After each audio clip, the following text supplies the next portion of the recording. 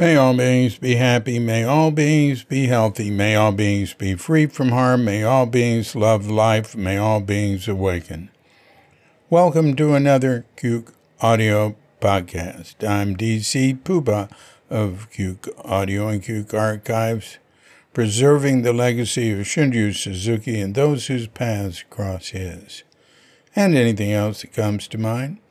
I pray that you and yours are safe and comfortable, free from economic hardship, and able to get out and do whatever it is you want within the limitations of the universal precept of do as little harm as possible. So today our guest is Rick Morton, brother of Jim Morton, who was our guest last week. Rick came to Zen Center in 1966 at Sokoji. He went to Japan later in about 74, and what he does now is fine furniture, restoration, refinishing, and finishing. And so he had quite an interesting experience in Japan and in America. So let's hear what Rick has to say about all that after we've had our pause to meditate.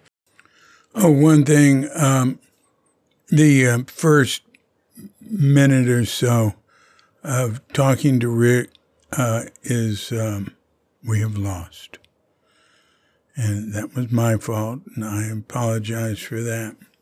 It is lost forever, and there's nothing that we can do about it. So it just starts right in the middle of us talking, but at a nice starting point. So when you hear the bell, hit pause if you're of such a mind and meditate or whatever for as long as you wish. And when you're through, hit unpause. And we'll be here to hit the bell to end the meditation or whatever, and we'll give Rick Morton a call.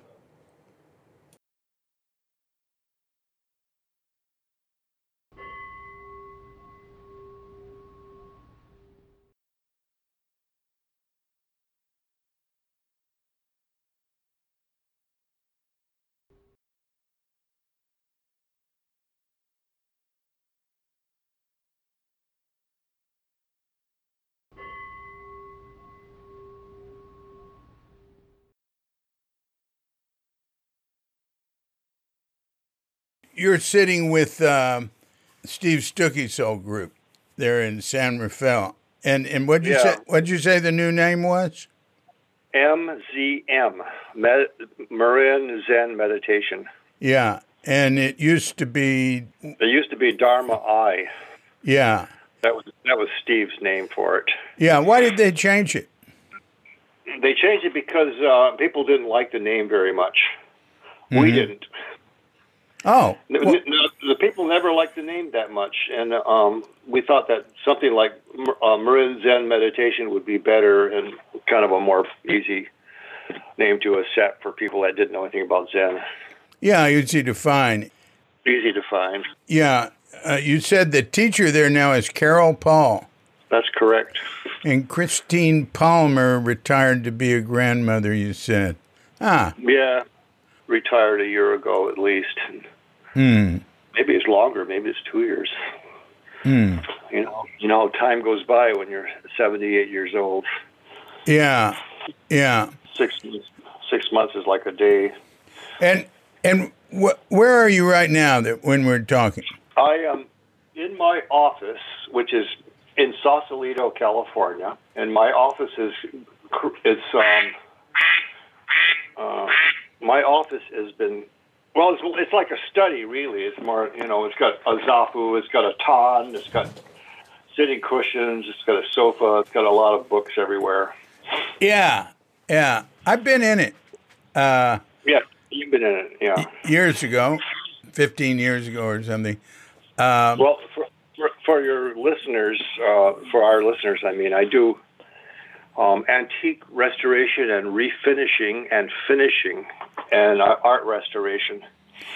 And I did Suzuki Roshi's chair over again. Oh. You know, I'm quite happy with that. And they liked it. They YouTubed it and everything with me saying something about it. Oh, and I want to get that. Yeah, I mean, it looks good. I'm telling you, it looks good. I know what I'm doing, you know, because I lived in Japan for 3 years, and in the 70s, and I learned urushi, which is the Japanese lacquer. Yeah. And then I adapted that to things that I find here, like, and in this case, it was Suzuki Roshi's ceremonial chair he sat in. So I know exactly what the colors are, and I know what the look is and everything. And I was able to keep some of it original, and then the parts that needed to be fixed, I fixed them up. And so it all went together, and it looked pretty good. It was very cool. It's one of my life accomplishments, actually. Wow. So were you were involved with that chair earlier? That was about like maybe 3 years ago. Oh, well, I'm thinking about like 50 years ago. Oh, yeah. Yeah, has it been that long? I thought it was more like 20, but anyway. Well, no, wait. I'm talking about when Suzuki was alive. And this is the original chair when Suzuki Roshi was alive. Yeah. We all saw him sitting in this red chair, and he would only use it for ceremonies. Yeah, right. You know, and I don't think he did it for the end of Sesshin, though. No. But, you know, he did do it when you had to do it. You know, when you had to receive a teacher, you're doing some special thing. Yeah. When you had to receiving a guest, and he had his little whisk, you know, and he would sit in it. So, did you work on it back then? No, I never touched it back then. Yeah. It didn't need work, but by the time it got to me, it wouldn't even hold together, and it had cracks, and I had to replace a lot of the lacquer in it. Yeah. And I did a really good job. So it was funny. My restoration started when I was in 1965. I was carrying a mokugyo across the street at Bush Street to Sekoji, and I dropped it. It fell off, and it kind of smashed on the street. So I glued it and tied it together. And Okusan said, "Very bad, very bad." And I was going to the Art Institute then. I didn't know how to put things together, but that would have been the beginning of my wow my journey into Asian art restoration. Wow. You said you worked with urushi. I remember it. It's related. Well, it's not related. It's sort of like poison oak. You got to really be careful working with it. I knew an urushi guy in Japan, and he always had rashes on his arms. Yeah, well, you always get it. You know, I got it less than my teacher, which was like hilarious to me. But everybody that works with it has, you know, you can't really.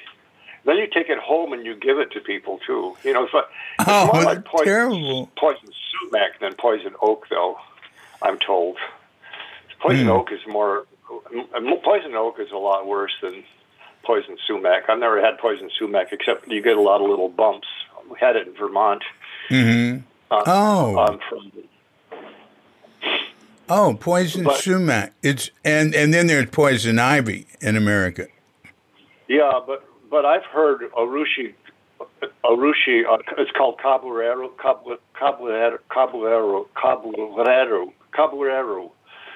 in Japanese, and the rash, and that's it's likened to poison sumac.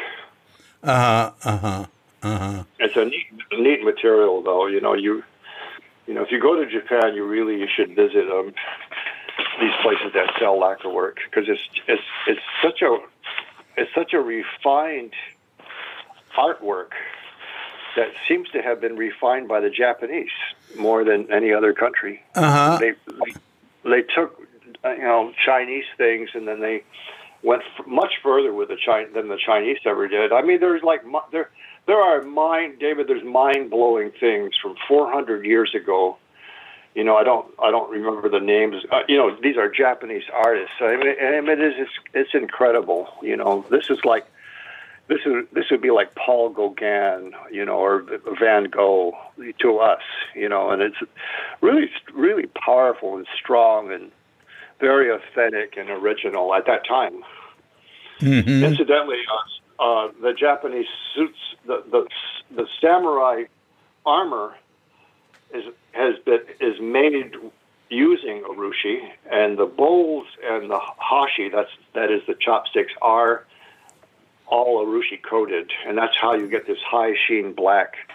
Now urushi is a naturally occurring epoxy in parentheses, and after it's refined, but even before it's refined, it dries in 70% humidity.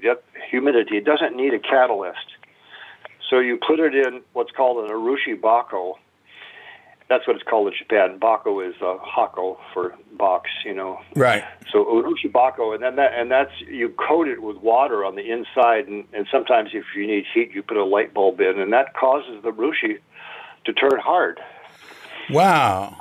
You don't need a catalyst, but by itself it turns hard, and when it's hard, it is really hard. It's like glass.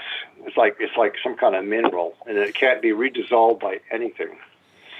Really? Oh, that is so interesting. So our bowls, amongst bowls, for the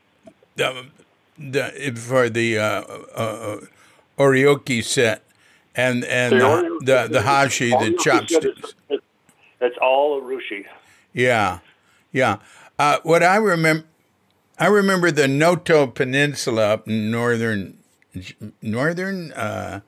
northwest Japan was famous for urushi, right? I suppose I don't remember that, David, actually, but different parts of Japan are famous for different styles of urushi. Kamakura. Like Kamakura has this carved, extremely red vermilion. They makes things out of that, and then in Japan, you could also, during what's called the tsuyu, which is the part of the year that it rains all the time. You can get the urushi. You can do outside urushi like on columns because it's so humid in the country of Japan that it will actually harden the urushi. So you can do temple columns outside. You can't do that in the United States anywhere. I did all of Suzuki Roshi's bowls about 40 years ago. Wow. Over again, 30 years ago. And Dick Baker said they looked so much better than they ever looked originally. Yeah. But when I was living in Japan, I brought back, I went to an industrial art school, and I brought back a lot of things to work with urushi. So I was able to use those, and Jim has been sending me things too when he was in Japan.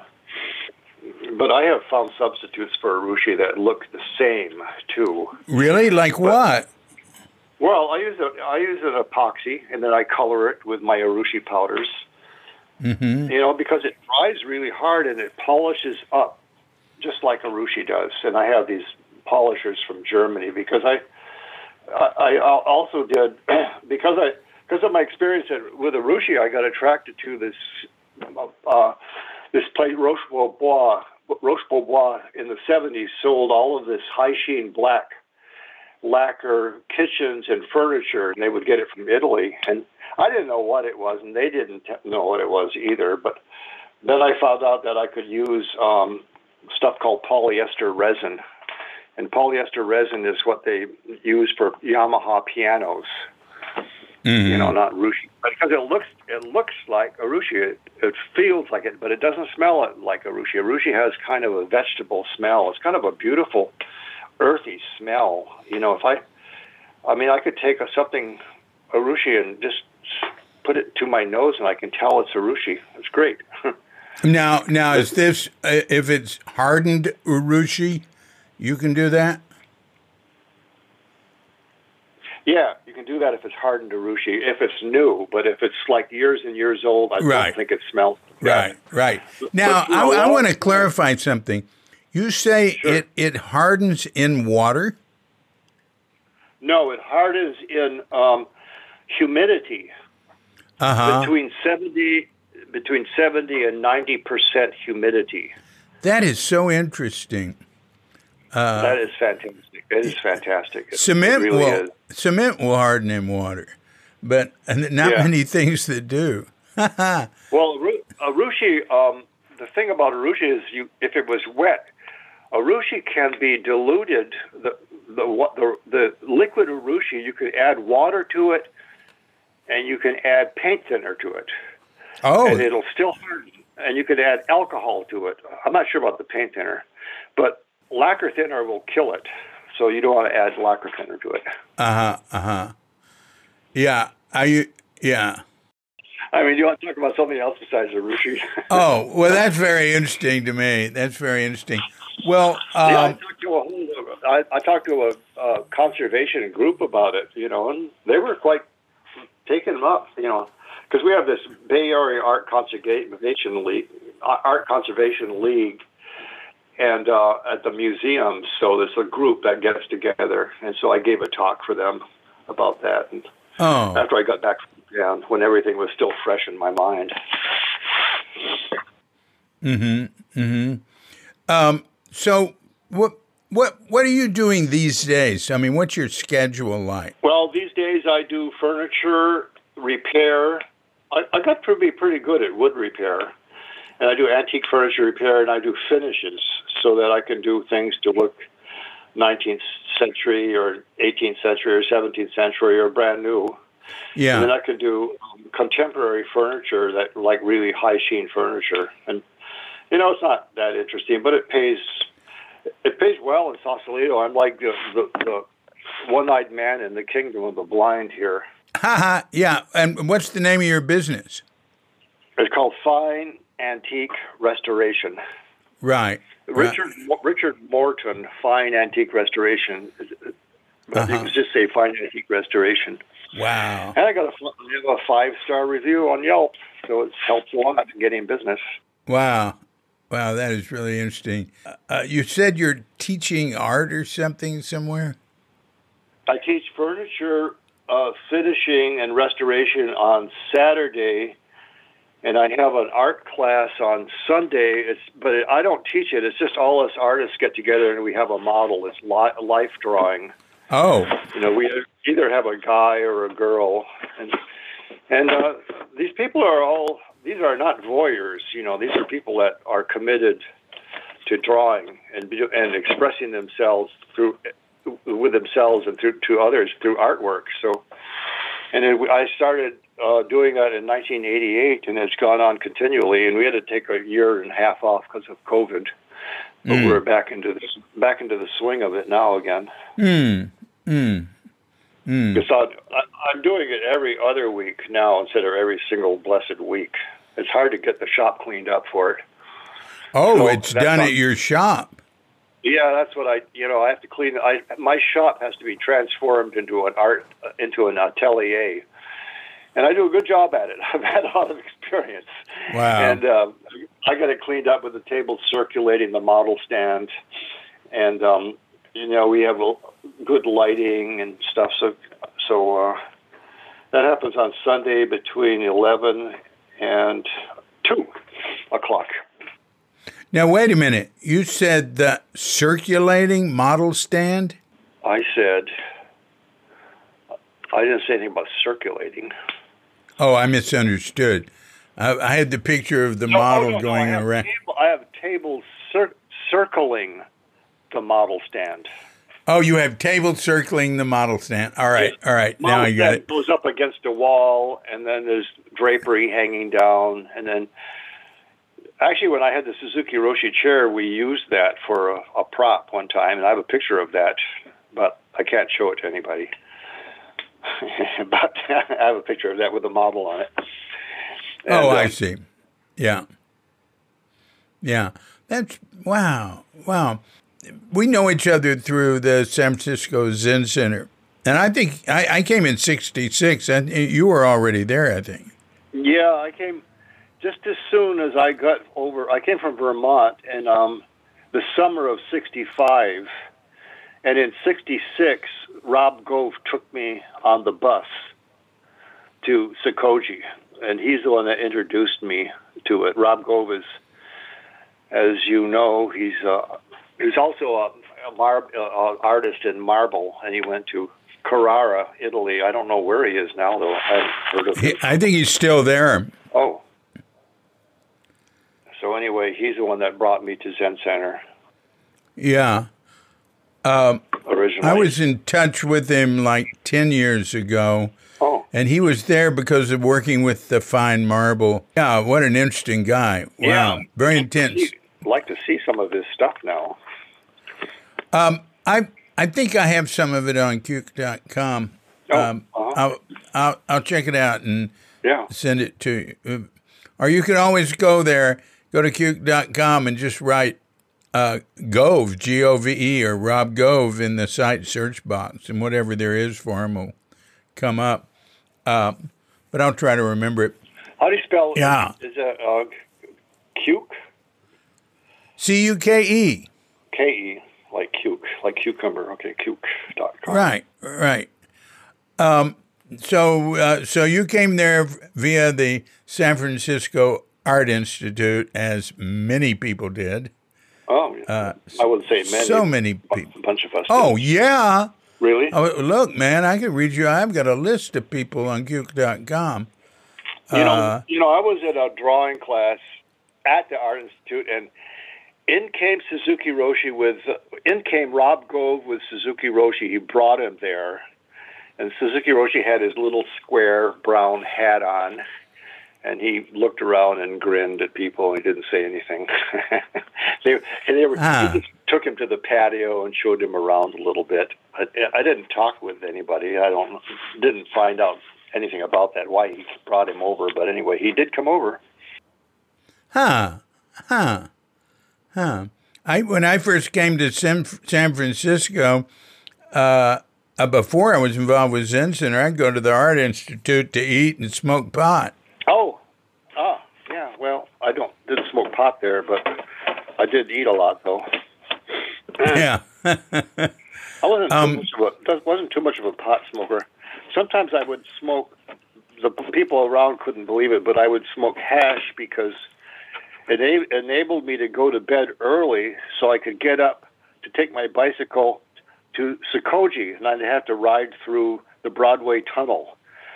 But, I mean, that's the kind of thing you can do when you're only in your early 20s.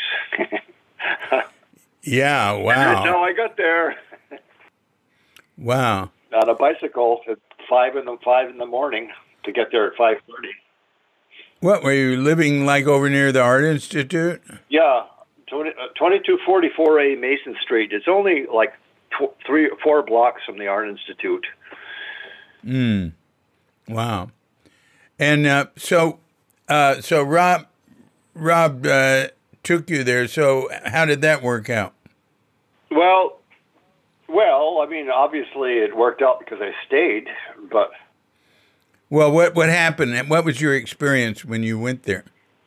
With Rob or with the... First time you go to Sekoji. I actually can't remember... the first time I went for 5:30 p.m. Zazen, and I don't remember the first time I sat at all, but I do remember, sitting and getting instruction from Katagiri, and I remember a lot about. I don't remember my very first day I got there. I'll tell you that. I had so much stuff going on and everything in my life then, and it was all brand new too. Yeah. But I got right into it. I immediately made a commitment to start going in the morning, and I've been sitting ever since. Yeah. Can you imagine that? Just like a lot of us, Well, about when was that when you first went? Do you remember? Well, yeah, it was. Of course, California has only one big season, but it would have been in the fall time of 1966. Oh, that's when I came. Yeah, It would have been about the same time as you came. Yeah. I came because, without getting into why I started sitting and all of that stuff, but I did start. I had an LSD experience, like a lot of people did, and I was so, I had no idea, I had no experience coming from in Vermont. I wasn't anything mystical or Asian or anything like that. But I said I have to find out more about this. So I went to the yoga this yoga store that sold yoga books on Eastern books on yoga, and I can't remember the name of it. And Fields. it was on Powell Street. Rick sent me an email after this and said it's the Metaphysical Bookstore. And it sold books on meditation and things like that. And then I called. He gave me somebody to call, and she said, "Well," I said, "I want to come and learn meditation." She said, "Well, here everybody's really old. They're all in their 40s, but not me." She said, "If you want to, why don't you get a younger group?" And she gave me the Zen Center's name, Zen Center's number. And then that's how I did, and that's how I found out about Zen Center. That's the first time I found out about it. And and then and then somehow I connected with Rob Gove, who was a student there at the time anyway. So we went together on the bus. Yeah, he was a very serious student. He was like, when I started going there, he was one of the sort of people who sort of was an example, like on Saturdays when we had, that work period where we cleaned up. He'd be the eager beaver setting an example and helping other people. And well, he was like him and Bill Kwong were like that. Yeah. Rob did a lot of that stuff. He was very serious, though. Yes, he was. He was. He was really, really too serious, really. But I guess he had his reasons. Well, it's just his character. It's just his character, yeah. Yeah, very intense guy. Yeah. Beautiful work. Do you remember the first time you met Suzuki? Well, when you came, Suzuki was in Japan. So you started sitting when he was in Japan. I did. He was in Japan in the fall of '66. Well, that's probably why the earliest thing is getting instruction from Katagiri. Right. Who was my first. He would have been my first mentor, and Katagiri was a lovable guy and easy to relate to, and very interested in all of us. And that's how I started. And when Suzuki Roshi came back, he was a little more leader, standoffish. Like Katagiri would just kind of pitch in and start talking with everybody. It was very friendly. And Suzuki Roshi would be a little more detached from. Yes. And his English wasn't that good either at first. You had to speak really slow. And Pat Hershoff was the guide at that time, and she did a lot of stuff with him, and and we'd ask questions, really fast, and then she would have us ask it a lot slower, and then she'd kind of say it to Suzuki Roshi in English that he could understand. Yeah.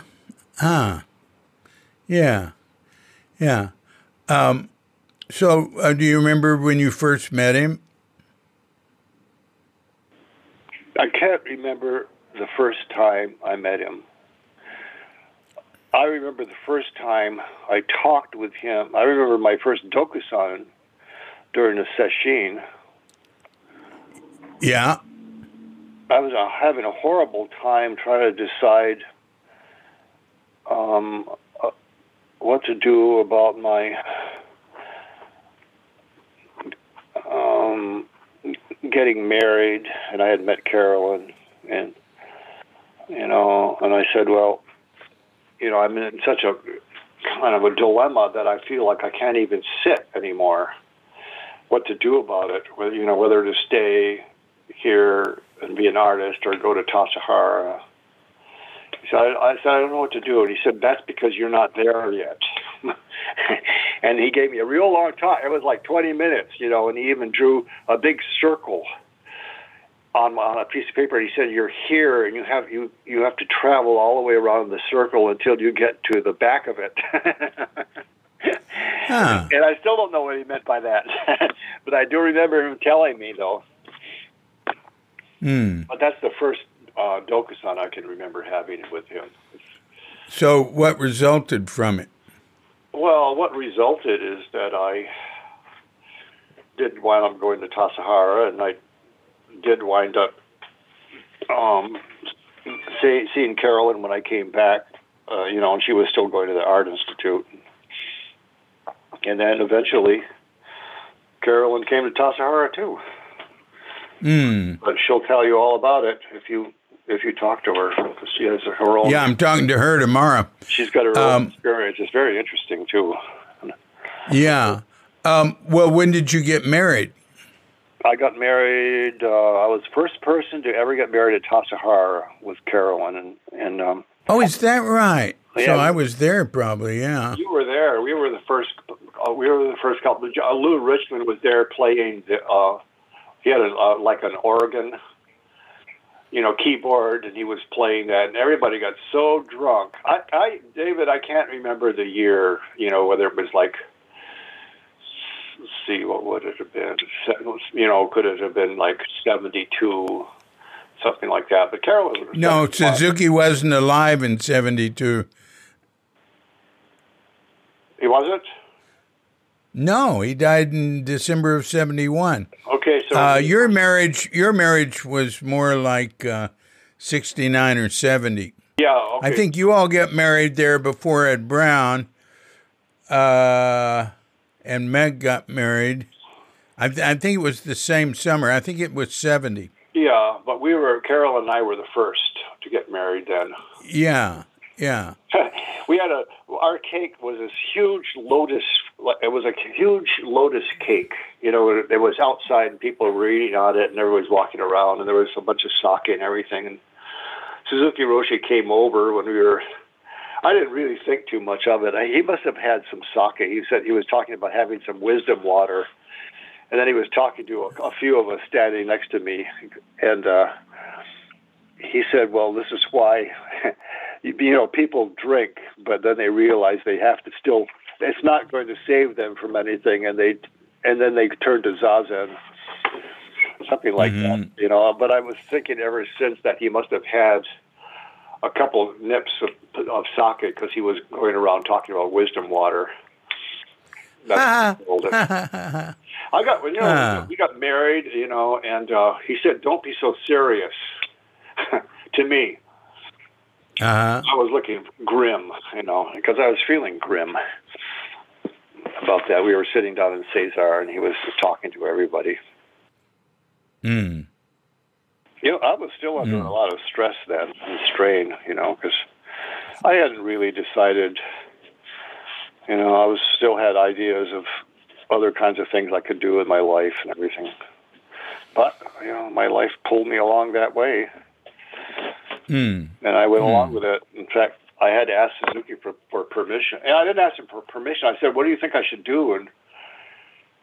And he suggested just getting married. I said, okay. And then he grinned and said, you'll do it? So I think it's the only thing that I ever, almost one of the few things I remember making him happy that I did. He always avoided talking to me. I always wanted to talk to him. He talked to other people, but he wouldn't talk to me. That's a compliment. Yeah, I know. I heard you. I think you said that one time, but and I still remember that too. And I was always like trying to seek him out and think, and he would always avoid me. I suppose you could call it a compliment. It's sort of a compliment in a way, but it didn't make me feel good at the time. I mean, it wouldn't be. He didn't. it's not that he wouldn't talk to me. If I had, if I made an appointment with him or went to see him or something like that, which I did all the time. It's just that he wouldn't talk to me extemporaneously outside if we were working around each other, working together. Well, he didn't like to talk when he was working. Yeah, I know, but he talked to other people. He always talked. He talked to my brother. He talked to Peter. He talked to David, but Peter Snyder, and but he always seemed to avoid me. I guess he had his reasons. That's like I said, that's a compliment. That means he was taking you seriously. Yeah, because I told him one time that I felt like quitting, but I didn't. I said, I just felt like leaving, but I didn't. He said, that's very significant. Use that word. So I remember a lot of stuff he said, because when I sit, those things that he said keep coming back to me when I'm sitting. Like what? I don't know. Like everything. Would you have some examples? Well, if I could think about it enough, I could think of examples. You mean like these days, when you're working or when you're sitting or walking somewhere, you remember things he said? Yeah, mostly I remember what he said when I'm sitting, or right after I'm sitting. Then stuff that he said to me comes back to me, or stuff he just said to us too. Yeah. One time he said during my the Shuso ceremony, he told me, I said, I don't know what to do. I'm always trying to decide. And he said, I've always told you, don't try and manage the small self. And then he said, he said, someday you'll understand what it is to like just one thing. He said, I like one thing. It's hard candy. So it was very enigmatic then, and it's very enigmatic now. Yeah. That was a Shosan ceremony. Not Shuso. Shosan. Yeah, Shosan ceremony at the end of Sesshin. Yeah. Oh, that's great. Yeah. Don't try to manage the small self. Yeah. And then one time I did go to, during one of my Dokussans, he said, because I was sitting and my legs were really hurting, when they hurt so much, I would just move, and then I would start sitting again. But I could see my mind just like going crazy, but it seemed to detach itself, and it was like I was able to let it spin off like itself, And then I went to a Doksan, and he sat for a long time with his eyes closed. I was thinking, he said, well, maybe you're trying to keep your back straight, but you need to keep your mudra soft. And I was thinking, how does he know that with his eyes closed? And then he said, he told me I had made a lot of progress, and something, he said, you have something that nobody can take away from you. It was kind of a funny way to put it, Why would you even think about somebody taking it away from you? And I didn't. And then he said, well, sometimes, if you're sitting, this is during the session, he said, well, maybe during, for a few moments, few minutes or seconds it might happen to you in the morning, you'll have real practice. But, I didn't have real practice. But actually I feel now, after all these years, I do feel like I have an understanding that I didn't have back then. Because back then I was always I had kind of a agenda. I was always trying to accomplish something or make myself feel better somehow. And, and my brother had his experiences, and he would talk, people really shouldn't talk about their experiences, I think, but, they do.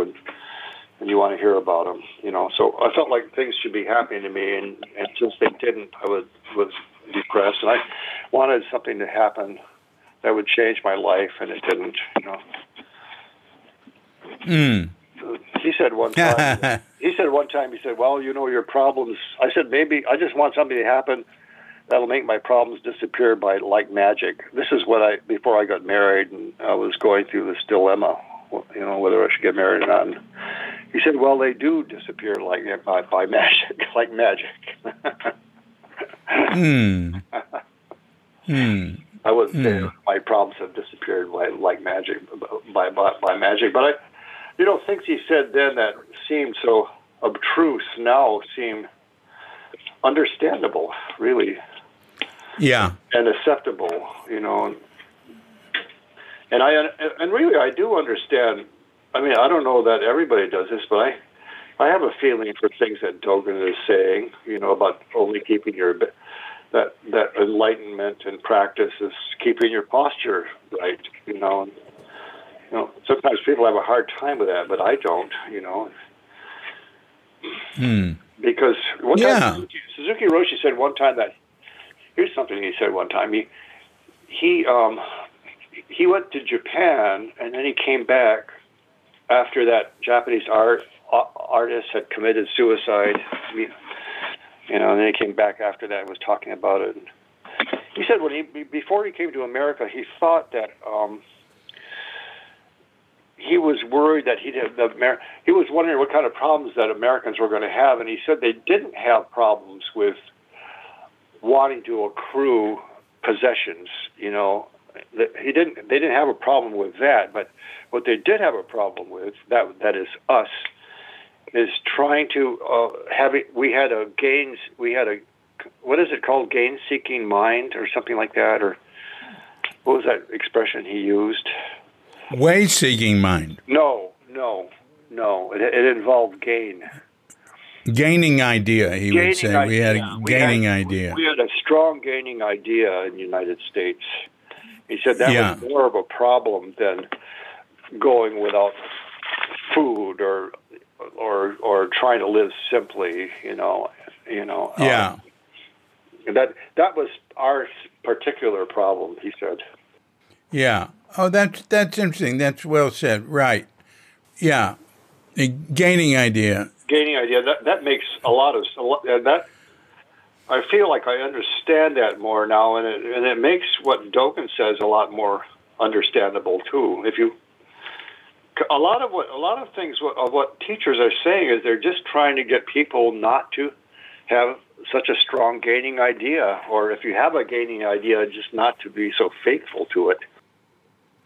That's well said. Yeah. The idea of gaining enlightenment, especially, or the idea of regaining some peak experience. He was really big on that. People would have some peak experience, and he'd acknowledge it, but he might just say, "Well, how's your work going?" No, very nice. Yeah, he would try and get us. That's the kind of way people thought. And yeah. David, I was going to mention. You have talked about that incident with John Snyder, didn't you? Before John Steiner.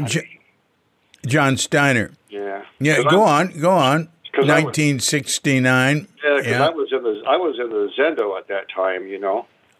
Let's hear about it. All right.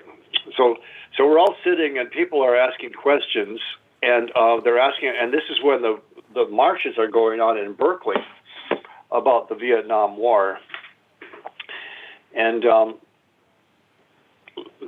people are kind of asking questions. And then John Steiner, who was sitting up close to the ton, said, "Well, what should we do about the war? About demonstrating and trying to stop the war?" And he leapt off the ton, and he kind of smiled because we were all smiling, and his smile reflected our smile. Our smile reflected his smile. His smile reflected our smile, because we thought he was joking. So we were grinning. So he started grinning as he jumped off the ton, and then he started hitting John Steiner all over the place. Now, you said he hit his ear, but he didn't hit his ear. and he just hit him on all the, and he started yelling at him, and he said, "Do you think that I don't care about the?" It's causing me to break up. He said, "Do you think I don't care about the Vietnam people?" That's what he called them. He said, Yeah. And then he sat down again. He was very intense. I've never seen him do that. I've never seen him be that dynamic with a group or intense and actually leap off. I mean, I tell you, he leaped. This is like a puma jumping off a cliff onto John Steiner. It was so fast and so spontaneous that it just kind of was like all I could do was gasp. And then I think he sat down again and he said, "The war," because he said, "The war is right here on this tatami." Mm. People now feel like, including at Zen Center, including in Vermont, everywhere, they feel like that. But Suzuki Roshi's idea was not that we should be socially liberal. We should be progressive in a social sense, because he was all about having us understand the Dharma and understand Zazen. Mm-hmm. There was a peace march that day in San Francisco, and he went to it. Oh, okay. Yeah. Well, I can't remember that. People took him to it. Yeah. And the way it happened was because I've heard about this from many, many people, and you've shed new light on it. That's very interesting. Ron Browning was standing in back, and Ron Browning was very, very intensely, interested in stopping the war in Vietnam. And he asked, "Why are we here doing this when we should be out there protesting against the war?" And Suzuki didn't understand him. And then John repeated what Ron said. What he said, Roshi, was, "Why are we here doing this when we should be protesting the war?" But he also he made it into a question too. He said, like, what should we do about it? That's what I was. Yeah, right. He added that, and I think that the way I remember it is that at that point is when Suzuki Roshi leapt off. I didn't know he had so much strength in him. Like a cat can jump up, in 10 feet in the air. I mean, he jumped up off the ton. Yeah. All of this energy in him. He had something to say about it. Afterwards, he told John Steiner, he said, that brought up to me all my frustration that I experienced during the war in Japan. Uh-huh. And he said, he said, "How do you expect to stop the war or something if you don't even know how to tie your own shoes?" Do you remember that? I don't remember him saying that. He could have said, but that's not one of the things I. This is a long time ago, so I don't remember. Yeah, you did add some things that nobody has said that are really good. He at one point, not at that time, he said that he thought there would always be war, but that we should always do whatever we can to stop it. But yeah, sure, but he had to go through the whole war in Japan without being able to stop it at all. He said one time he was a young monk in Japan, and that's when Japan was in Mongolia, Manchuria, and he said he was carrying a stick. Maybe I don't know whether it was a stick that people use for the Kiyosako or something like that. He said he held it up like a rifle, and the whole Zendo broke into laughing. And he said after that I was very. He felt really bad about it, ashamed of himself, and felt bad. He felt like he had let down his ancestors and his parents and everybody and his teacher by doing that stunt. Oh. Interesting. He wasn't rebuked by the teacher. He just, after he did that, he felt ashamed of himself. Mm-hmm. He said, well, what else occurs to you, please? Yeah.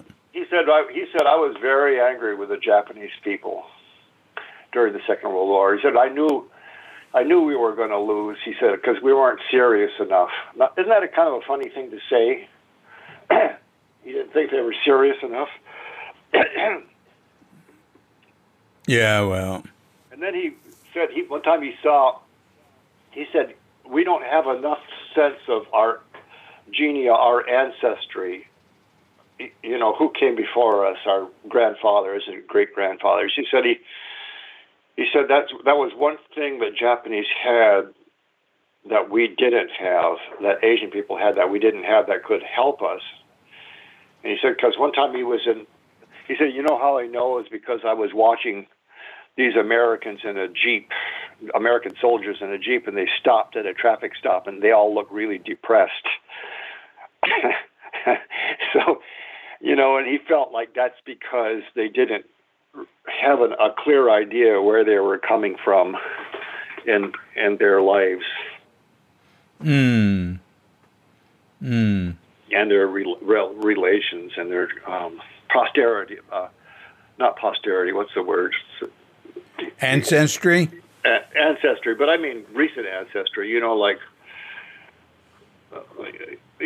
their father. Lineage. Lineage is the word I'm looking for. Is that they didn't have? We don't have an idea of our lineage the way that the Japanese did. Well, you know, in Japan, making offerings to your ancestors is a big deal. Yeah. And memorial. I had a French teacher from the Congo. He was from the Congo, and that was only that was about 15 years ago. And I asked him about the ancestors. He said, when he's a Christian, no, he was a Muslim. He called himself a Muslim. And I said, what about ancestor worship? He said, well, ancestors for us are, you always know they're there. There's always a presence of your ancestors in your life. This is a guy from Africa, but no, I don't know if Japanese feel like that, but it's something. It's a way that we don't feel in America. Most of us don't, anyway. Too much, anyway. Well, how did your path progress at the Zen Center? I mean, I know you came there. And you ended up at Tassajara pretty early. How long were you at Tassajara? I was only there for a year and a half. Uh-huh. With Carolyn. Carolyn was there. I was there by myself for the first 2 training periods. And then Carolyn, and with my brother, too, with Jim Morton. And then Carolyn came for another training period. She was there for at least 1 training period, but we might have been there for several training periods. Yeah. But I think all in all, I would only spend a year and a half there. But it was a very formative year and a half for me. Yeah. Yeah. And then after that, we went and lived. We left Tassajara and we lived next to Page Street. For and then for a few years or a couple of years, I don't remember how much time, and then Ethan was born there. That's why and then we moved to Japan when Ethan was pregnant again. Carolyn was pregnant again, and can you imagine doing that? Japanese said only Americans will do something like that.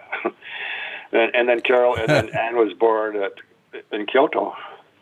When we were living in Kyoto, our daughter, they called her An-chan. Oh, so what were you asking me before? So I was Tassajara, and we went to, and I lived on. Well, actually, I forgot. We lived in Page Street for I don't know how long. It might have been quite a while, for a couple of years, 2 or 3 years, and then. when Carolyn was there and Jim was there, and I started working at this cabinet shop where I learned my trade that I use right now, and we'd go on our motor scooters from Page Street to Lombard Street, Lombard and Laguna. That's where the shop was on Lombard. Yeah. Yeah. So that went on for 5 years, And we left Page Street because Carolyn was pregnant, and so we got an apartment next door, and then Ethan was born at that time, and then after about 3 years, we went to Japan. And Jim had been there, and I had been working for 5 years, and I couldn't stand it anymore. I really couldn't. 5 years working 5 to 6 days a week, 8 hours a day too, was plenty for me. And where did you work? Yeah. Hang on just a second, Dave. Yeah. Who's that? It's just a phone. Hello? Bob, yeah, I'm still on the phone right now with David, so I'll call you back or call me in maybe half hour. Okay, thanks. Bye. Okay, sorry, Dave. So what were you saying? That's an interesting phone ring. Yeah, it's a quack. Yeah. Jim says anybody in Japan would just be like blown away by that. In a not pleasant way either, that somebody would get a phone that sounded like a quack. That's funny. It's not something any Japanese would ever do willingly. But I wanted an animal sound, and it was a sound. It was the only animal sound that I could really hear from a distance. And that was the duck, and it sounded realistic too, like a duck, which is yeah. That's pretty good. So what's the name of the business where you worked? Furniture by Gotti, Gatti. And he was a fine furniture antiquer restorer like that, right? Yeah, he did, but he makes new furniture, and he's in his mid-80s, and I'll tell you, he's better now. The distance between me and him then is the same now. As good as I can be, he's that much better. It's just amazing. Wow. He blows me and Jim away. He's gotten so much better. The stuff that he's made, and he does stuff that only he can do, and his daughter helps him. Nicole was born when we were working there. Nicole, his daughter. Now she's a finisher for his finisher. And, and all his kids were born when we were there. And Ethan was born when I was working there too. So, I didn't know there was such a thing as restoring and finishing and everything. Right. I got to put into finishing because when I got there, Paul Rosenblum was still working there doing finishing, and he was getting leave. So I I took over from Paul Rosenblum. He showed me a lot of stuff about finishing, and then after Paul left, I was put in the finishing department, as opposed to doing woodwork, which is what I would have liked to have done. But I'm glad that I can do finishing because I'm one of a kind now. I'm the one-eyed man in the kingdom of the blind. That's what I call it. So, when you moved to Page Street, how was it practicing there then?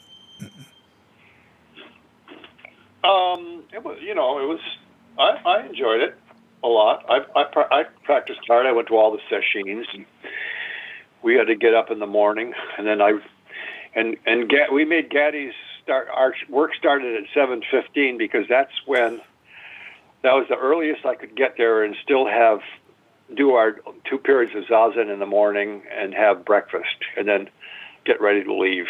And then, so we started at 7:15. That's when he still starts at 7:15. Wow! Because of that, 7:15 a.m. Wow! But I thought Page Street was neat. I really did. It was all the same people were there, and And it was great. I liked it. There were teachers would come and visit, and Suzuki Roshi was he living there? Yeah, he had his room. Yeah, there. Yeah, right above the entrance. Yeah, well, what about right above the entrance. What about his wife though? Where did she live? Yeah, they lived together. They had an apartment there. You mean in the same building? Yeah, Page Street. Oh, just look. Yeah, you go up on the second floor, go up the stairs, make a right, and it's straight ahead. There at the end of the hall. To the left was the larger room, where he'd give interviews, Dokusan, and library. And just a little bit to the right was the entrance to their little tiny kitchen. And to the right of that back, they had a room or two. They had a whole apartment there. Yeah, somehow I just can't remember her there. I just can remember him there. Oh, no, she was there. She was there. And she'd walk up, well, I have so many memories of her in the building later on. I mean, she lived there till like 93.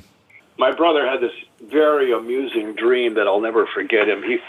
He was in his dream, they were in Sokoji, and Suzuki Roshi was sitting, and Okusan was in there cleaning all the spaghetti sauce off the top of Suzuki Roshi's head.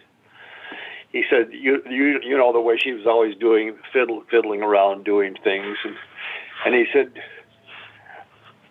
"Don't bother me when I'm doing zazen. Zazen is paradise." This is part of his dream. You don't have That's to. Pretty good. Process, but my brother had great dreams. I wonder if he remembers that dream. That's pretty good. That's pretty good. So why did you decide to go to Japan? My brother got me to go because I couldn't stand the working at Gaddy's, and he said, work just leads to more work. And if you come here, you don't have to work so hard, and we can combine our powers. And Carolyn wanted to go, too. So I went there by myself, and Jim had found us an apartment. Jim and Sally Block, Sally Morton, that's his wife. They got married. Where did they get married? I can't remember. Oh, I remember where they got married. Okay, so anyway, but Sally was there, too, with all of us, too, by the way. Her name was Sally Block at that time, and so where am I now? And this, what am I talking about? I can't remember. I asked why you went to Japan. How'd that come about? Oh, because Jim talked me into going, and I wanted to get out of the job. You know, it was so hard for me to leave Gaddy's. You can't imagine. You know, I talked to somebody else. I talked to this guy from Texas, and I said, this may astound you, but the only way I could quit my job is by going to Japan. He said, no, I had to quit. The only way I could quit my job is by leaving Texas. His name was David Wynn, and he had his own shop in San Francisco. And so it was really hard for me. You know, Gaddy didn't want me to leave, and because I had learned everything. I was useful to him, and I was aware that I learned everything from him. And I was aware that once I left, he's going to have to get somebody else, you know, and he wanted me to stay. He always wanted people to stay, and it was so hard I don't know, it was hard for my brother, but it sure was hard for me. I'm remembering now how hard it was for me to leave. Even though when people said, "What do you do?" I would start shaking like that because I couldn't stand working 8 hours a day, year after year. You know, this work is really intense, and when people are putting one thing after another in front of you, and you have to get creative, you have to do things really, really nicely too. It takes a lot out of you, and you know what? We used to get paid $2 an hour. That was what my pay was. That even made my parents laugh. And Gaddy said, "Well, it takes the pressure off the apprentice." Wow. So you went to Kyoto, right? Yeah, I went to Kyoto and to this place that I had found, and Carolyn was I said it looks pretty good. It looks old. Like kind of a samurai movie, but it was so tiny. It was as big as our living room that we have now. It was like tiny, but it did have all these separate apartments in it, separate rooms. I mean, it had 2 separate rooms, and it had what the kitchen was called an eel bed. That's what they call them. They were only about 4 feet wide, and they went the length of the house from front to back. And then it was freezing. There was no heat, and there still isn't central heat in Japan. That's why they have kotatsus, and you have to. Japan. You know what I said? I came back after Japan. After the first time I went to Japan, I told people Japan was like Tassajara with motorcycles. Oh, that's funny. And that's funny. It is too. I mean, you can't see Japanese culture. At least I don't know what it's like now, but in the 70s, Japanese culture and Zen training were unified. Yeah. They had the same ideals. The police did zazen. In high school, I taught in high school, and they did meditation in the morning for about a minute. It wasn't very long, and they just the same things that were revered as part of Zen practice. So are the Japanese. At least they were then. Mm. So anyway, so that's why I went, and so we inhabited this really tiny little place, and then Carolyn was getting more and more pregnant, and the people were just so nice to us. The very first guests were Jehovah's Witnesses. They couldn't speak English, but they came in with their awake things, and it was all in Japanese, and they were so nice, and they were our first guests. That's funny. Jehovah's Witnesses. But I thought we were in Japan for 3 years before we came back, and it was quite an experience being there. I would say between Tassajara and Japan, what a developing experience those two things were. Yeah. Well, how did things progress when you got there? What you must have looked for a job or something. I got a bunch of it. Jim and Sally had lined up, and their friends had lined up a lot of English teaching jobs for me. Yeah. So all I had to do was start teaching, and the people didn't.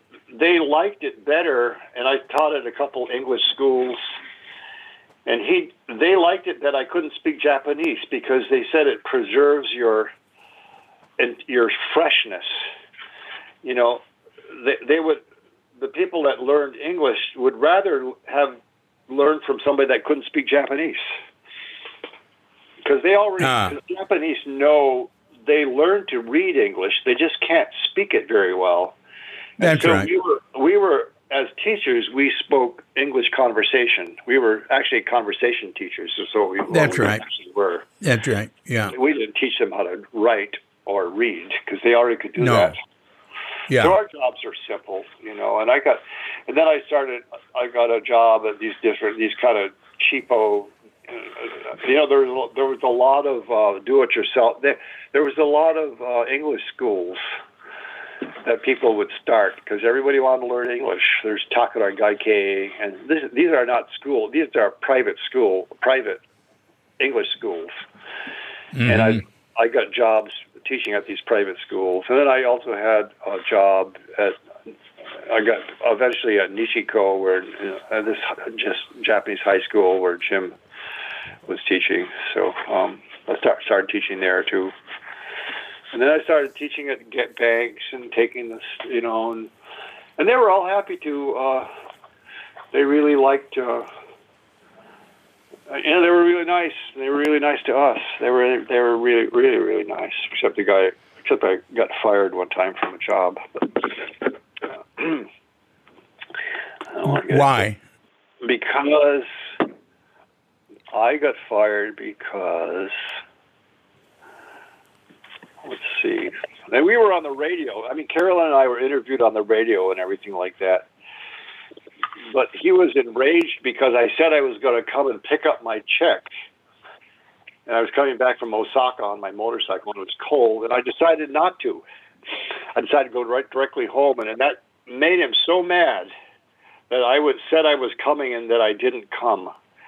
That he drove all the way to my place with a letter of dismissal that night. I heard him put, and he stuffed it in my mailbox. And then he went off. It blew my mind. I don't think I've been fired for anything before.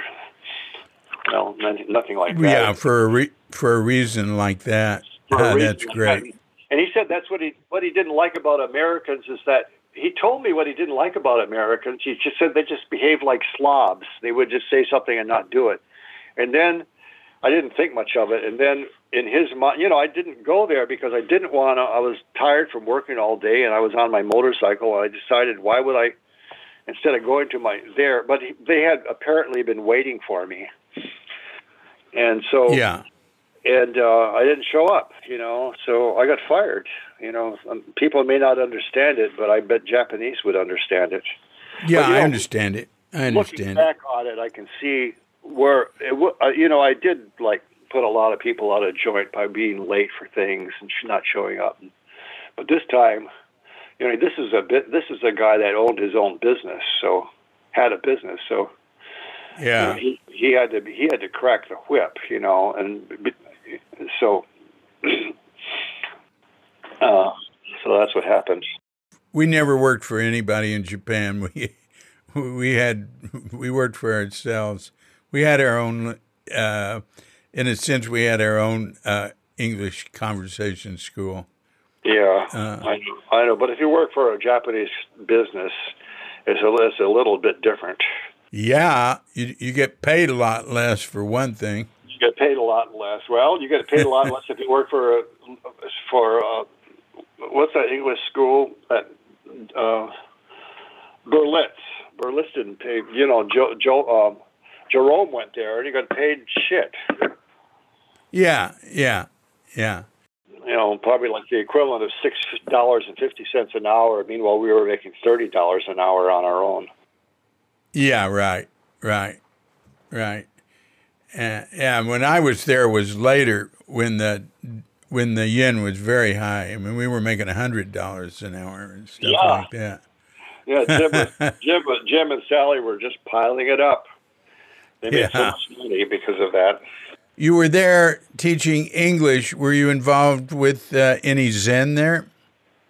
Yeah, I sat at Antaiji. Wow. How was that? Antaiji was it was tough, man. Let me tell you about it. I'll tell you about it in a second. Because we were just down the hill from them, and they were up the hill. That was that area of Japan was called. I can't remember. The name will come back to me. Kitaku. Kanto.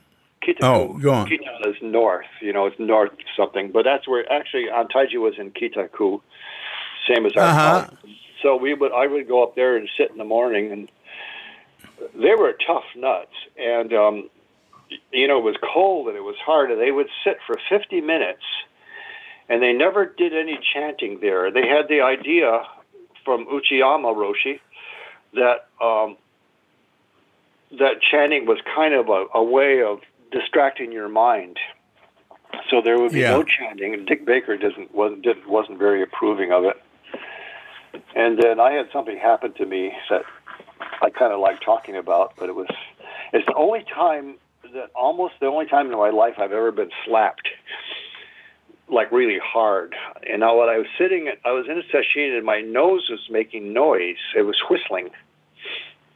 And it got the guy,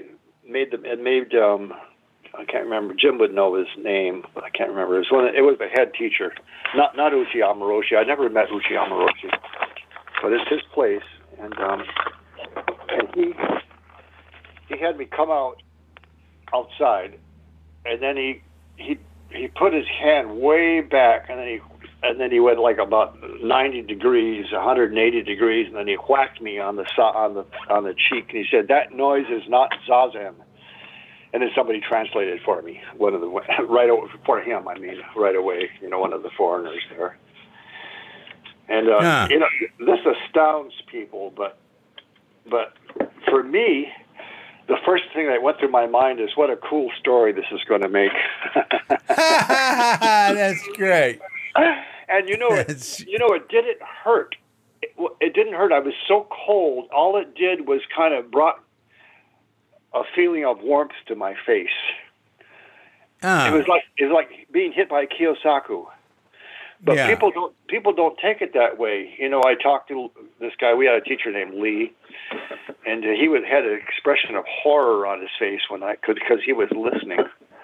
Because people don't understand in the United States. I don't know what they don't understand about, but anyway, this is the way Japanese are. This would not be an unusual thing in Japan.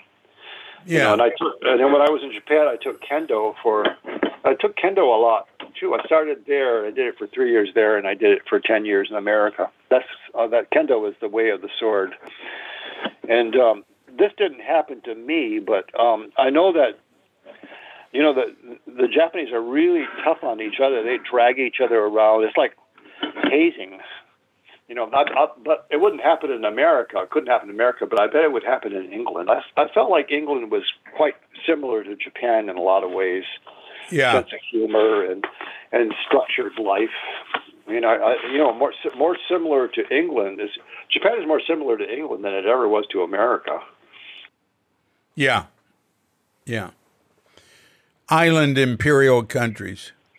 Maybe, yeah. But I thought that this was it was hard. The sessions there, you're so cold, and the sittings were 50 minutes long, and then we had keening after that. It was really hard to do. It happens in other countries like England, and because I'm watching The Crown right now, where they go to the kids are recounting this.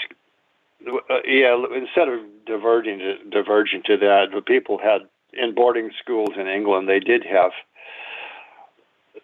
were struck by teachers, and they got their hands slapped and everything. Well, anyway, Japan is like that, probably still is. Yeah, they both have long histories, very old histories. But I was surprised that Americans. Then I also Taiji sold their land for a real lot of money, and they moved up north. I never did see where they moved to, so this is shortly before I left Japan. So I started sitting at Daitokuji then, and that wasn't too far away either. Yeah. And Kabori Sensei, I think that was his name, was my teacher then, and that was a Rinzai. And so right. He had us working on koans. So that was the only koan I've ever done in my life.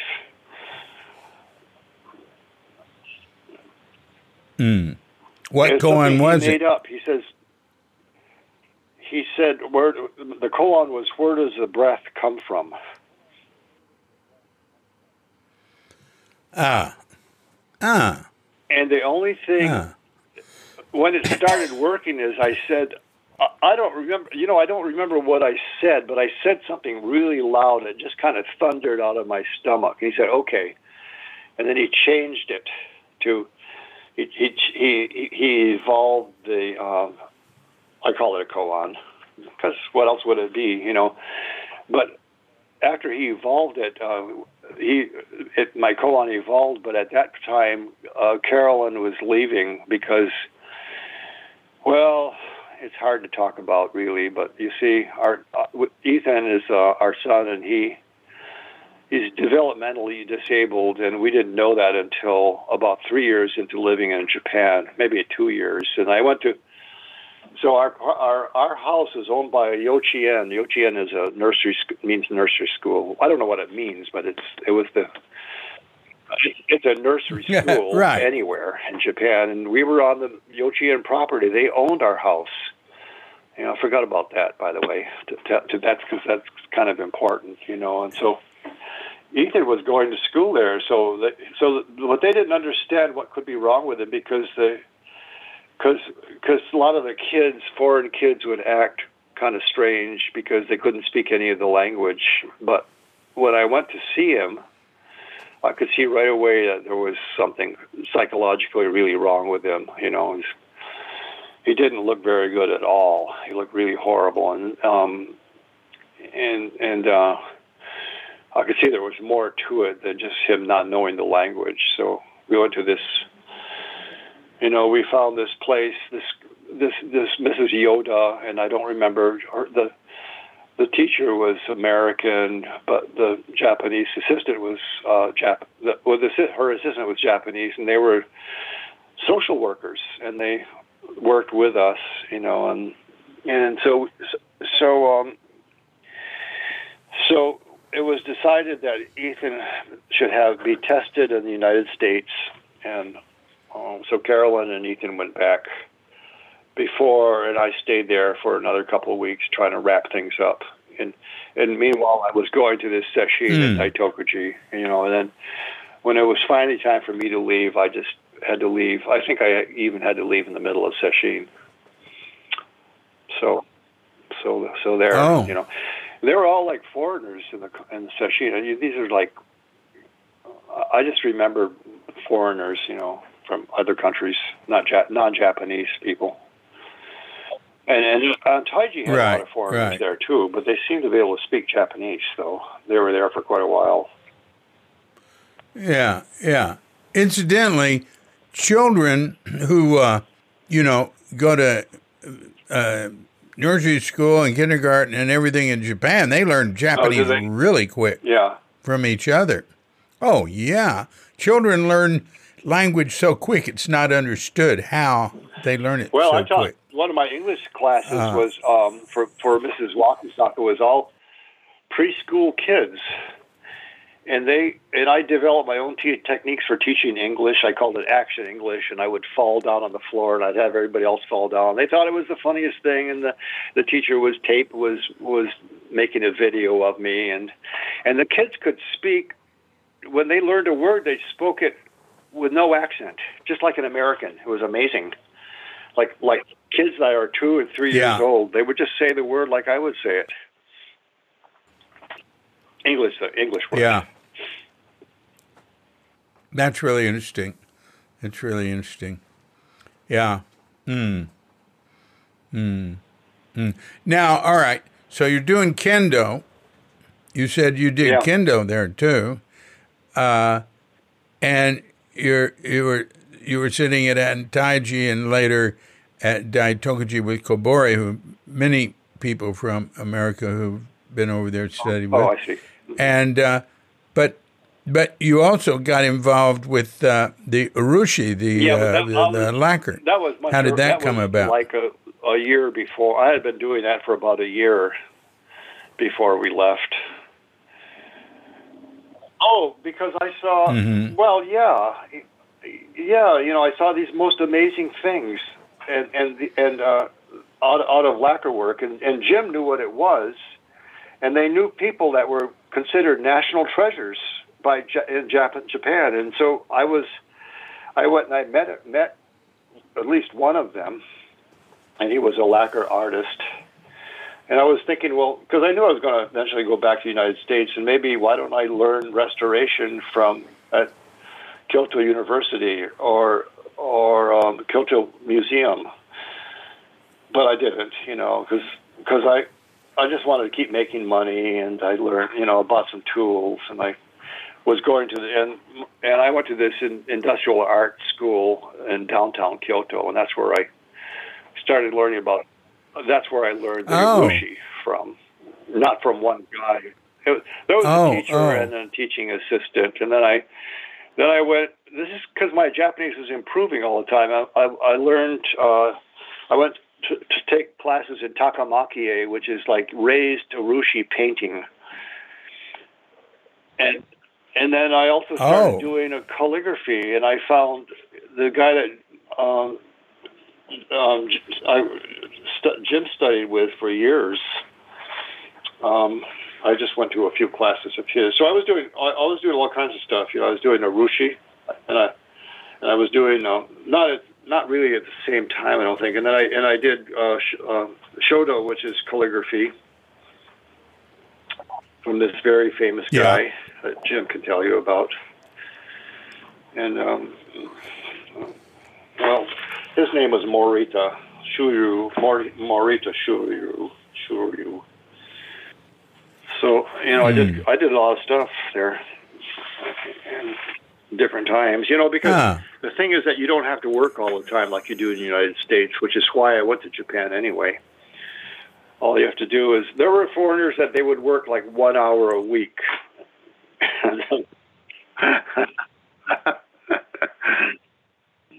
I know. So I had a lot of time and I had a lot of energy in Japan, and we were both quite young. I didn't feel young anymore at that time, but I was. And, we were in our 30s, so we had a real lot of energy. I mean, I never got tired or anything then, so I could do all that stuff. Yeah. I thought it was a great experience for me. And also, I could use my Japanese, too. Yeah, yeah. Well, that came about naturally. Hey, one thing about Kyoto that I remember is that it gets very cold in the winter and very hot in the summer. It's like in a bowl, and it's the heat doesn't escape well. And so I always found Kyoto is best to go in the fall or the spring there. Yeah, I know. Our place was just amazing. It is so hot in the summer and it's so miserable in the wintertime. Yeah. Well, you can see how that's how Zen developed that way. And people wore bare feet with little straw sandals in the wintertime, and for all I know, they still practice that way when they're doing during their begging practice, which I can't remember, the name escapes me. Takuhatsu. Yeah. They tie these. Right. Oh, I forgot to tell you that I also we used to go to Hoshinji. It was in Harada Roshi was our teacher, and now there's two Harada Roshi teachers in Obama, but Hoshinji is Seiki Harada. Wow, you sat with him. I had books there, and I did a bunch of sessions there, and Peter Schneider was there, and Jane Westberg would go there, and Jim would go there, and they had American monks there, and they would do all the translating during Dokusan, and that was a little easier than Antaiji. Antaiji was just really rough. It was like Antaiji was like Japanese kendo, and somebody could just to have somebody slap you, for example. But I was into it really. I thought that was cool. I was like part of Japanese. I was having a real Japanese experience. And I didn't understand where Americans would go and they would flip out because they would be hit by the Kyosaku. I mean, why even go to a country if you're going to take that attitude? When Katrinka and we went and spent 10 weeks in Japan 8 years ago before we settled in here in Bali, and went back to Sogenji in Okayama and stayed there a few days. And they're not hitting people with the stick who are guests.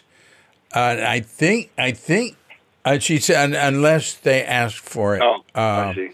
But they've softened up a lot there. And the tradition in Rinzai has so much violence in it, teaching-related violence. Physical endurance is big there. And they would you sit facing in. You don't face the wall, you face the opposite. And they come up and they look at you really closely, holding the stick up. They see if they see that you're not focused in a way that then they touch you with a stick. Right. And you bend way down forward. And when they hit you with a stick, they lay it over your whole back. And I'll tell you, it knocked the breath out of me, and immediately perspiration came to my forehead, like in an instant. And they hit you on both shoulders, of course. But it was really, it was a different experience than just being hit in a regular by the Kyosaku at Zen Center. Yeah, which, there is no Kyosaku Zen Center anymore. I know. Went out a long time ago. Went out pretty much in America. I don't know where they use it. They might in some places. So then you came back to America.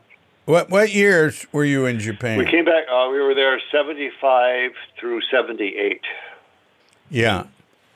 And what'd you do when you came back? I immediately, first I thought I would teach English, but I didn't want to teach. I needed to do something that made money, and this is something I could do. And I just started doing what I'm doing now. And I got a shop space on Folsom and 8th Street in San Francisco.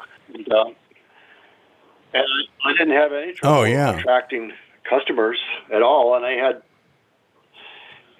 and I had a lot of good, very, very good contacts. And also people were interested in me because I could still speak Japanese to some extent. And, and I was sort of like, had the Japanese experience, and I knew an awful lot about fixing things and restoring things and finishing things. Dave? So, you've sort of come full circle there. You came back and you started doing that work then, and you've been doing it ever since. Yeah. What about Zen practice? What did you do about that when you came back? I tried to do as much as I could. With where? Where? With whom? We sat at Page Street a lot. As long as I. Yeah.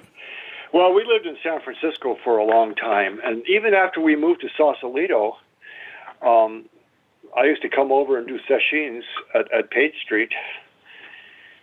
And I don't really know why I stopped doing it. It's just kind of tapered off somehow. I don't know why, but. Yeah. But it did, Oh, I know what happened is when Steve Stuckey, because Carolyn was sitting with Steve. Did you go to Green Gulch much?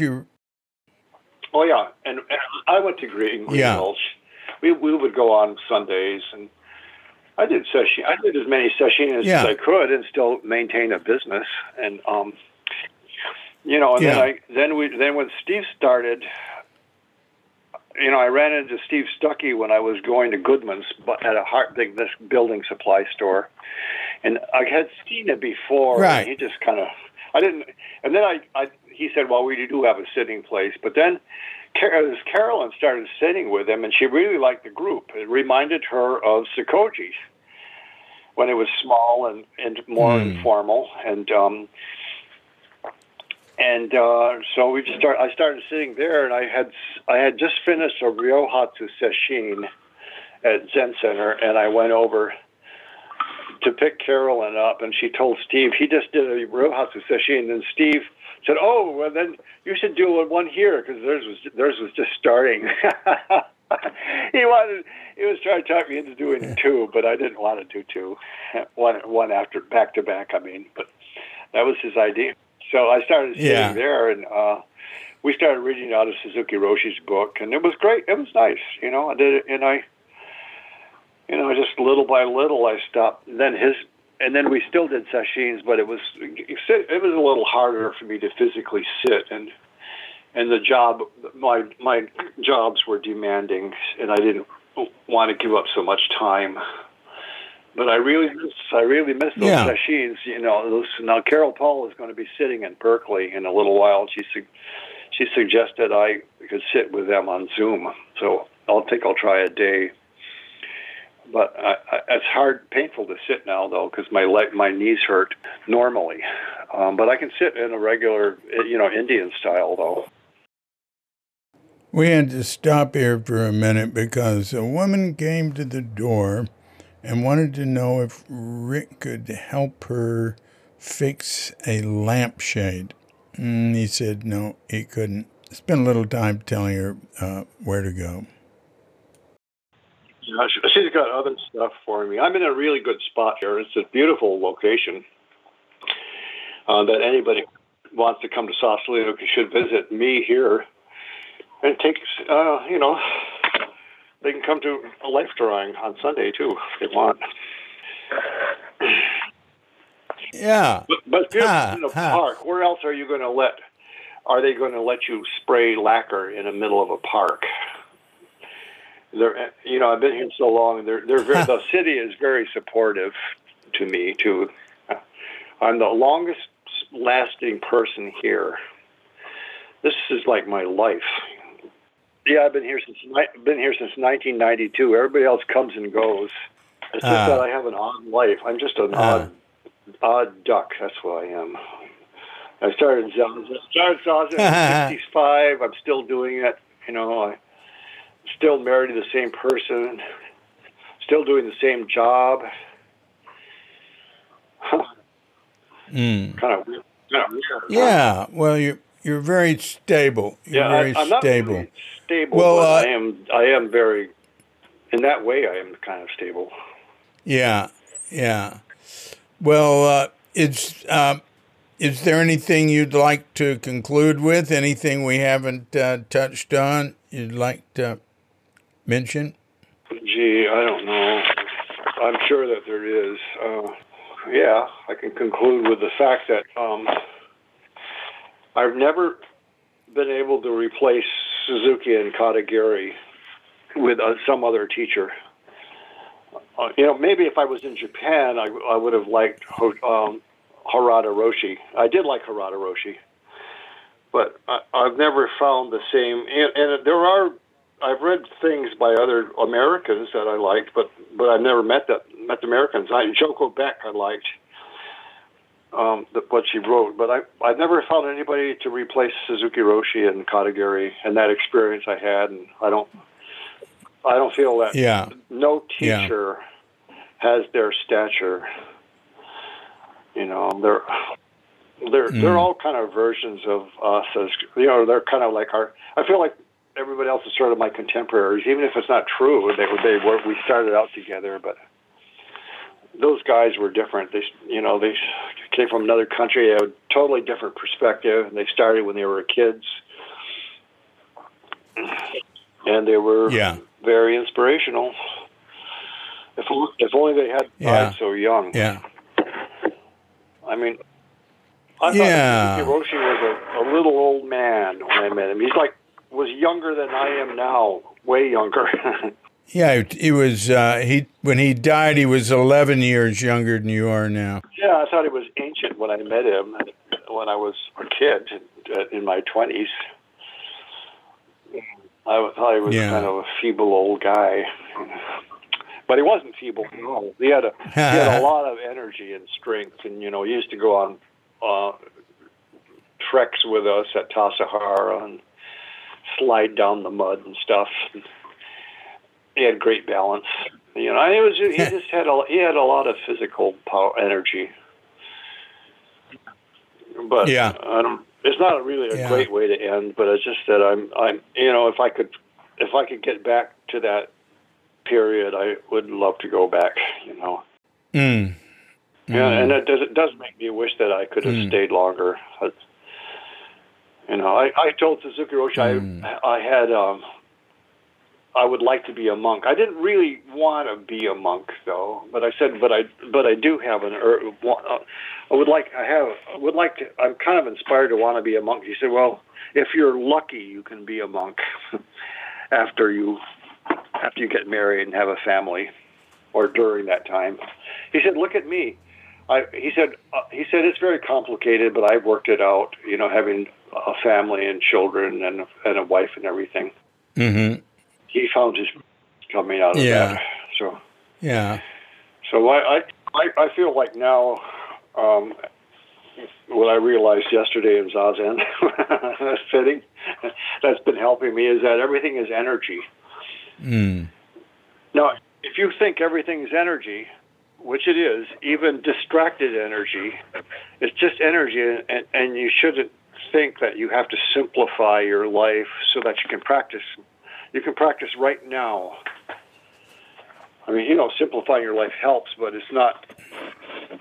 There's no really. I don't think there's a prerequisite to have to practice. You just need to want to do it. Yeah. Yeah.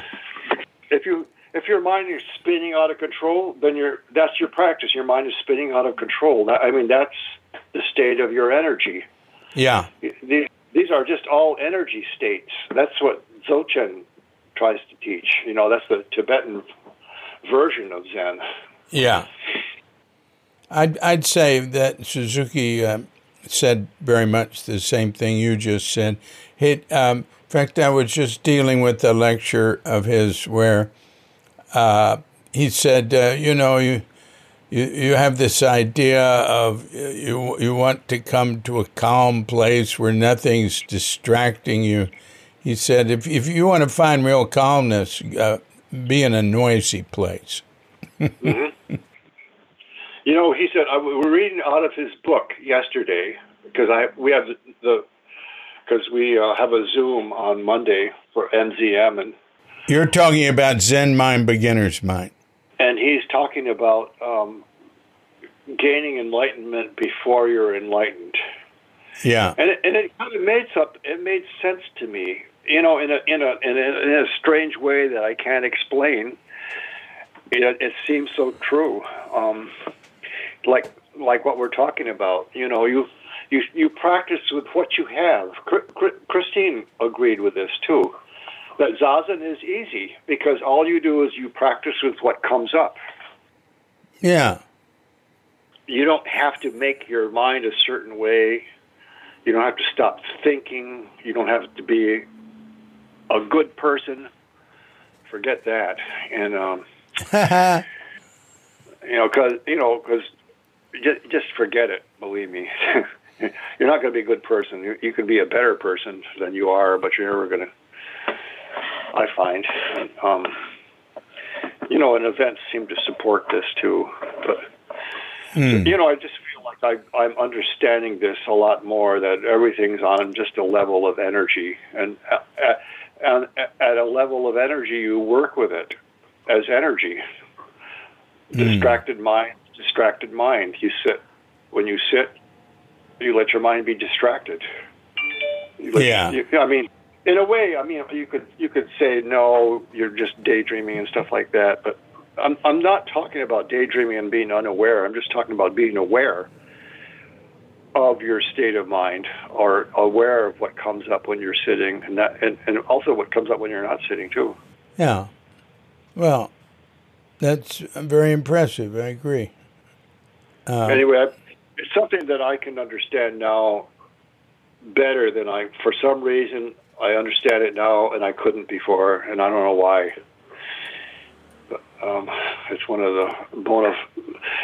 the benefits of getting old, I think. Yeah, yes. There's various ones.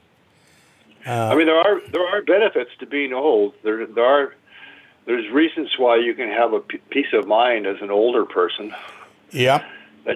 Because as a younger person, you're always after something. Yeah.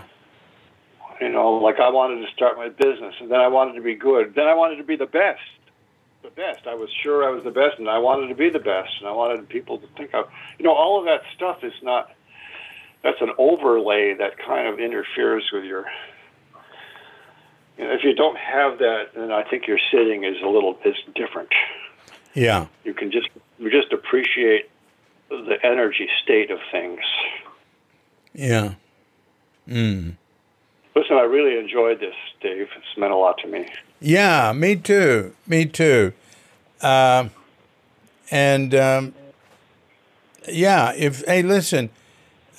if things occur to you, I should have said so-and-so, just write them down, send me an email.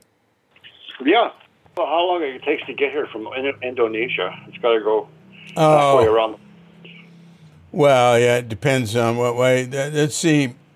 The quickest is probably to fly from here to Singapore, and then which is 3 hours, 2.5 hours, and then Singapore to San Francisco, probably about 16 hours or something. Wow, that's a bit of a. Yeah, I've never been back. Oh, you haven't? No. Well, at least you can get your teeth done cheap there. Dental work. Yeah, dental work here is very good. I've had dental work done in Thailand, Japan. I do not recommend Japan. No, nobody does, including Jim. Yeah. Oh, they're crazy. People would go to a dentist there, 15 times to get something you've done one visit in America. It's very strange. Well, I don't know about now. I mean, I lived there 30 years ago.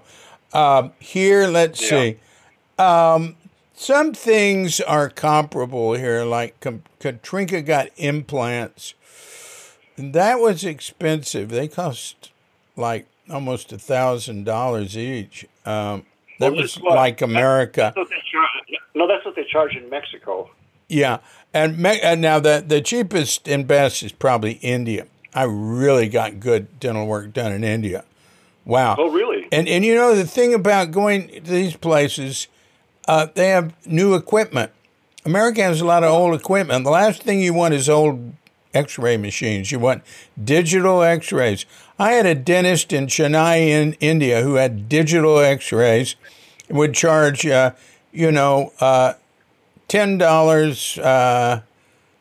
to about the equivalent of $10 to clean my teeth and everything, and $25. Maybe it was $10 to fill a cavity, and God, I got a crown for like $25 or something. I can't quite remember. I got bridges and on each side and 5 crowns for about $1,500. Mm-hmm. So it's not free. No, that's more like Mexico. Yeah. What you're talking about is that's so low. India. I mean, it's almost worth going to India if you can get those kind of prices with good dental work. I have a really good friend in Rajasthan, and I got hold of him about Katrinka going there. Thing is, the flight there and back and staying there was so much difficulty, but the prices were much better, and they're high quality. And another reason, and this is really important, is that it's better to do it where you live because you definitely need follow-up. And so to really do it well in one place, you have to be there a while. And better to do it where you live, I think. America's gotten into this capitalist trap, and it's natural. It happens. It happens anywhere. The rich getting richer, and the prices going up, and whatever company it is, their only goal is to make more and more money. So everything gets more and more expensive. It was so much easier in America when I was growing up. Oh my God. Poor people could own homes and things were more accessible. But those things tend to be cyclical. But I don't know now. I think that the cyclical might be running into a brick wall. We'll see. Anyway, a lot of things here are much cheaper. Labor, incredibly. And, somebody who does what you do, you pay, like $14 a day or something. Well, I guess I won't go there looking for customers then. But see, that's if you're hiring them to do stuff in your home. But if you were making things in a shop, there's so many craftsmen here. My God, doing so many things. But you could make more by selling things. Not charging for labor, charging for the job or something. But I pay people what they ask, and that's pretty much $14 a day. And that's electrician, carpenters, rent. The rents can be much cheaper It's just more affordable, you know. Anyway, yeah, well, it's been really good talking with you. Yeah, you think of anything, yeah, just write it down. Send me tons of emails with, just, you don't have to say everything at once. Just one little thought, send it, and I'll collect them. Well, very good. A pleasure speaking with you. That's really interesting stuff. Well, thanks a lot, Dave. Thanks for calling me. And when I think about something, yeah, well, he says he could have done. He's not happy with what he said. Really, he would have liked to have said it differently. Well, we agreed I'd call him later, like in a month or something, and do another one. Yeah. Okay. So he'll have another chance. What he said was great. Was most interesting. And since Jim's podcast has been up, he's listened to it and says, "Oh, well, that's not so bad." Oh yeah, I think what he says is really interesting. Sure. Jim talks about his experiences, but Carolyn's are completely mind blowing. Well, I'm going to talk to her tomorrow.